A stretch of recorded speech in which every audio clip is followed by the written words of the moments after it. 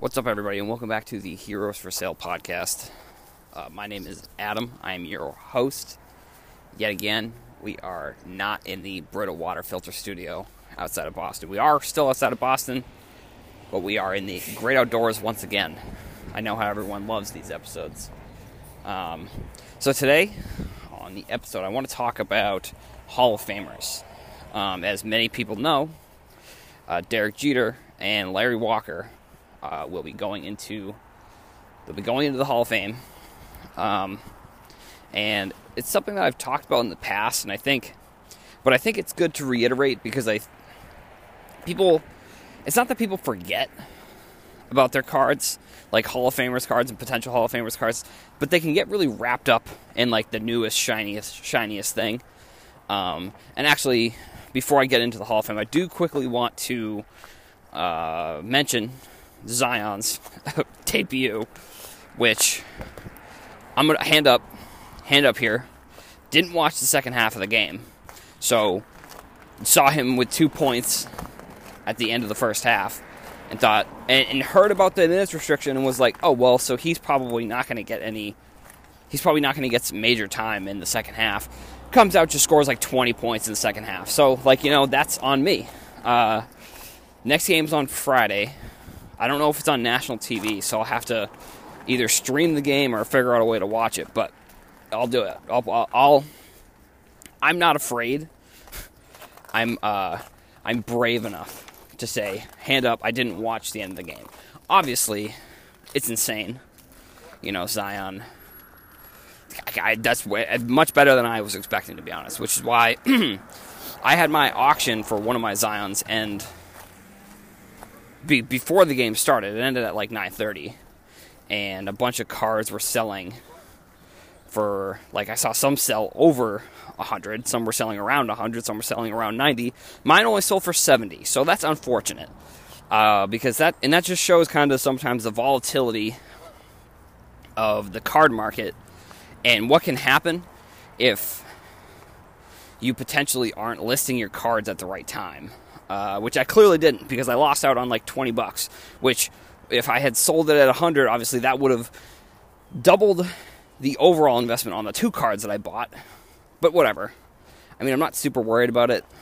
I'm probably going to sell the other Zion now that the prices, if I don't know. I think if the card sells around like 80 or 90, and I can just basically, and now I'm also kicking myself for not buying more. But, what can you do?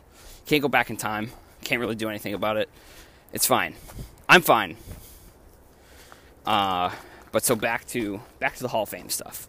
So, Derek Jeter, Larry Walker, Hall of Famers. I would say that Derek Jeter cards were already priced pretty competitively in the market. Like, they were already pretty high. Like the 93 rookie card that you could have bought for Jeter.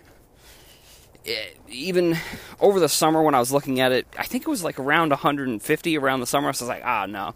But now, then it quickly shot up, and I was looking, and it's around $250 to $300 now. Which, that's not surprising. Jeter is Jeter.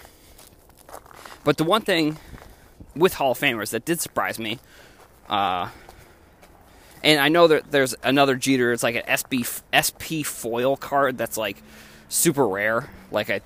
I really haven't looked into that card as much. I've only seen the headlines of the expensive price tags that card has come with. But I know it exists, so I understand that. I just don't know much about it, so I'm not going to talk about it yet. Maybe once Jeter gets inducted, I'll have some more info, and we'll do this podcast all over again. And I'll be telling you the card's at $500, and I'll be like, I should have bought one at $250, whatever. Larry Walker, 1990 Topps rookie, or 1990 any rookie, because the 1990 was like there was so many cards that you could have bought back then, so that's one reason why. I don't know. I don't think they're necessarily cheap now, but obviously they're cheaper than Jeter. But with Walker, there was just literally tens of different rookie cards from that year you could have bought. And I know that doesn't sound like a lot, considering how many rookie cards there are now. But they're all from different companies, and they're all basically just base rookie cards. Like now you either have like Topps if you're talking baseball, or Panini if you're talking football or basketball, or Upper Deck if you're talking hockey. And those rookie cards they're all coming out with multiple products throughout the year. And the multiple products are then leading to multiple rookie cards. So I guess, the errors, I guess you could kind of say, well, isn't that the same thing? And it's like, I don't know, maybe, if you want to look at it that way. I think I don't know. I'm not sure if it devalues either of the two sides, either the defined rookie card or the other rookie cards. I would say, if anything, it devalues the other rookie cards, where back then you had like Fleer, you had maybe Score, you had Leaf was another one, there's probably Bowman, not Bowman Chrome yet, but Bowman. Whoa. So, and then that kind of gets into the larger conversation of like, I've talked about this in the past, like risk when you're buying these cards. Like, if you're buying into players who are in the leagues now, I mean, I'd say that's the most risky play you can make. Unless you're buying like a Mike Trout, I'd say even like Mookie Betts is kind of in that conversation. Players who have won MVPs, I think, are relatively safe buys. And if they're later on in their career, if they won an MVP earlier in their career, I'm a little bit more nervous because they still have the rest of their career. But if they're in like year 8, 9, 10 maybe, and they've won an MVP, I'd say that's definitely safer, less risk. And it's similar to what I was talking about yesterday with the prospect cards versus the Jordan cards. Obviously, if you're buying a player early in his career, that card has way more room, I think, to grow than you look at maybe a player who's 8, 9, 10 years into the league, won an MVP. That card could have more value in the future if that other person doesn't pan out. But I mean, I think that goes without saying. I don't even think that's like obvious. But then we get into Hall of Famers or potential Hall of Famers. So like, you look at the next few classes of Hall of Famers, you have some pretty iconic players going in. I mean, Jeter, you got Kobe going into the Basketball Hall of Fame. You'll have Peyton Manning going into the Football Hall of Fame, not till 2021, but still, I think he's on the same level as Kobe, in my opinion. So I think Peyton Manning is going to be a card that I'm going to be looking into more and potentially buying for that reason. I mean, I think, like I said, I think he's on the same sort of level as Kobe when it comes to icon. I mean, he's on TV still. He has passing records, and in a quarterback-driven market like football, he was on the top 100, top 10 quarterback of all time list, like when they did the top 100 players of all time. So, like, I see that card, and I'm talking about the Bowman Chrome or the regular Topps, not the Topps Chrome. The Topps Chrome, I believe when I checked, it was in the $200 to $300 range, but the Bowman Chrome and the regular Topps, when I was looking, I don't remember exactly, but I think they were in like the $150 range, which is what Kobe was in over the summer, when I was like, how are these Kobe cards not more expensive? He's going to the Hall of Fame. How are they only $100? So I think I'm going to look into a little bit more, but Peyton Manning might be a player that I'm buying before he gets inducted into the Hall of Fame. Because 2021, I mean, he's a first ballot. I don't know if they do how they do baseball, where people vote, but I'd say he'd be unanimous if they do that. And that's one thing that I think people were kind of a little upset about, was Jeter not being unanimous. And it's like, I think I may have mentioned this. If you follow me on TikTok, I was talking about this a little bit on a live stream yesterday, and just saying, like, in my opinion, if Ken Griffey Jr. isn't a unanimous player, then I don't think Derek Jeter should be a unanimous player. And if the other problem is, There's only one in the history of baseball, one unanimous player, and that was Mariano Rivera, which granted he was, if we're talking best baseball players, it's tough to really put a pitcher in best baseball player of all time, but at the same time, he was the best relief pitcher, and probably, I'd say he was probably the most dominant player, like, I would say similar to like how Barry Bonds played. Like Barry Bonds was just ridiculously dominant, and just had, when he came to the plate, you almost knew Barry Bonds was going to be hitting a home run. If Mariano Rivera's coming into the game, you know he's going to throw you a cutter, and you're going to swing and miss, and he's going to get the save, unless you're facing David Ortiz in the 2004 playoffs. Sorry, Yankees fans, but I had to do that one.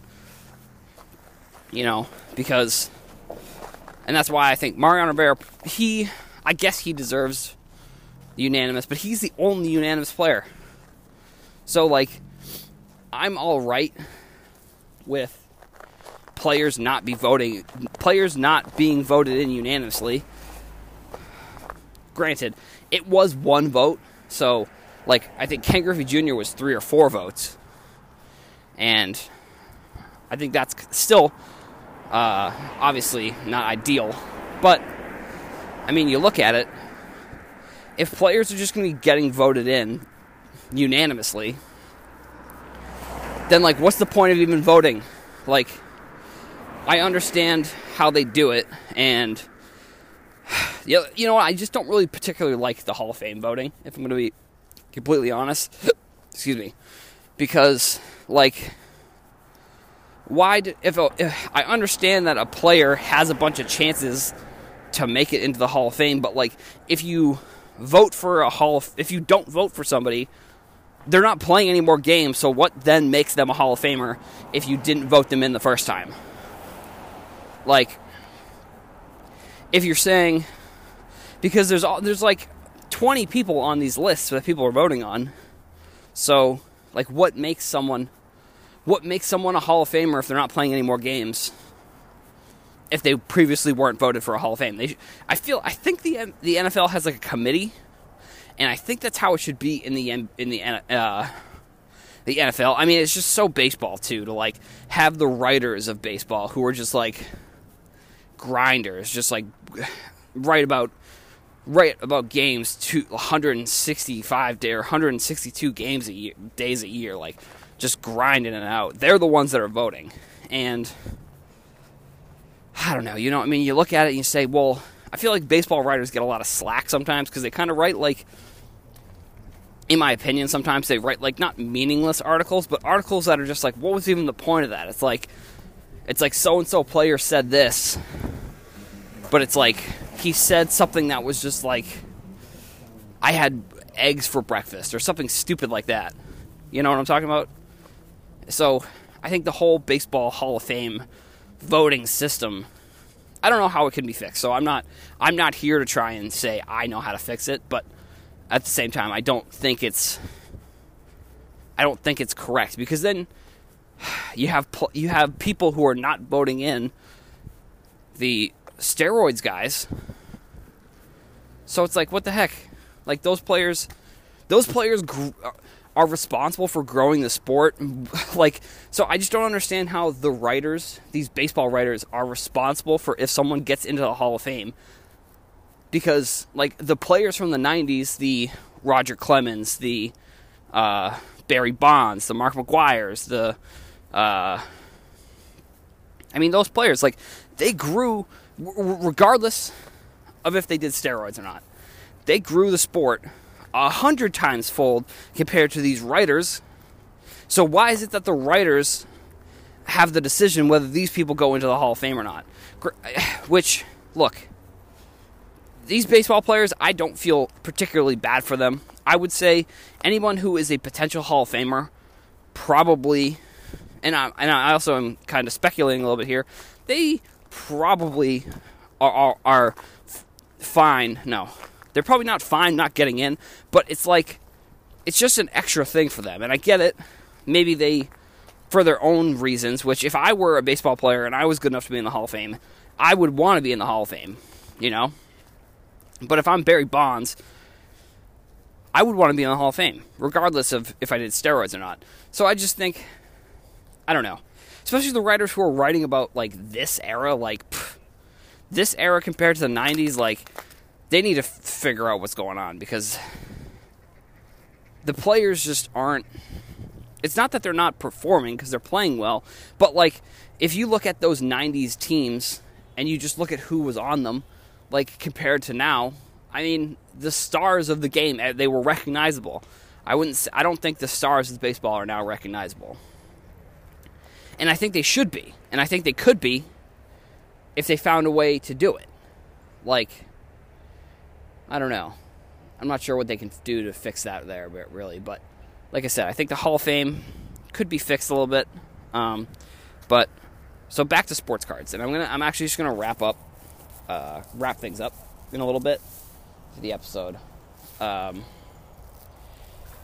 You look at Hall of Famers, and you know they're going into the Hall of Fame, and you know they're going to get a bump in their prices once they get inducted. I'd say the it's majority of the people who are like the star player that's getting inducted, less the secondary or like third tier Hall of Famers that are getting in. And I also think with football, it is going to be quarterbacks mostly, which is another reason why I like Peyton Manning as a buy, because you look at his cards and you say, who's the next really superstar NFL player who's going to get inducted that realistically has cards that people want? Andrew Luck, maybe. I would say if he doesn't come back, he's probably the next quarterback. I don't remember over the past few years really a Hall of Fame quarterback that retired. I'd say Eli Manning will probably be a Hall of Famer. He's a 2-time Super Bowl MVP, so I think that puts him, I guess. It's just the thing is, like, he was so mediocre in the games where he wasn't playing in the Super Bowl. And that's from a Patriots perspective as well, just to be clear. So maybe I'm a little bit biased here by saying Eli Manning is overrated, which I don't even think he's overrated. I don't even think he's rated at all. I think he's very average. So I'll just say that. But he won 2 Super Bowl MVPs. So, like, does that make him a Hall of Famer? I guess. I don't know. I'm not voting. So, my opinion doesn't really matter. But so you look at that, you say Peyton Manning is probably, and then also, just in sports in general, he's probably on an icon level that is probably top 1 to 2 player during the generation that he played. So that's another reason why he's probably the next, like, icon type player to go in.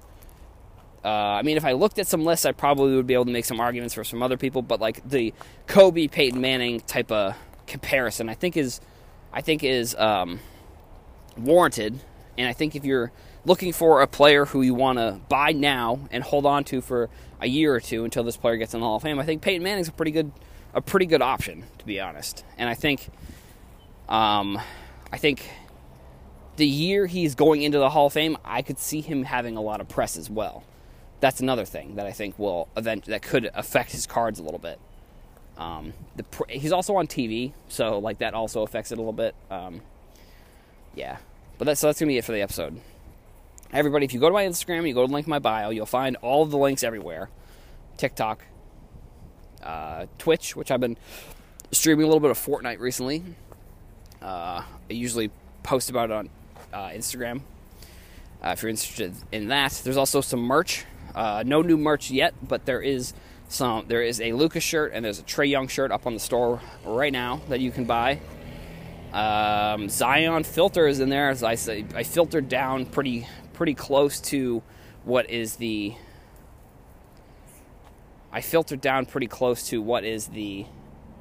just the base Prism cards. So if you want to check that out, that link is in there. That'll bring you right to eBay. But yeah, that's going to be it for the episode, everybody. So I will see you in the next one.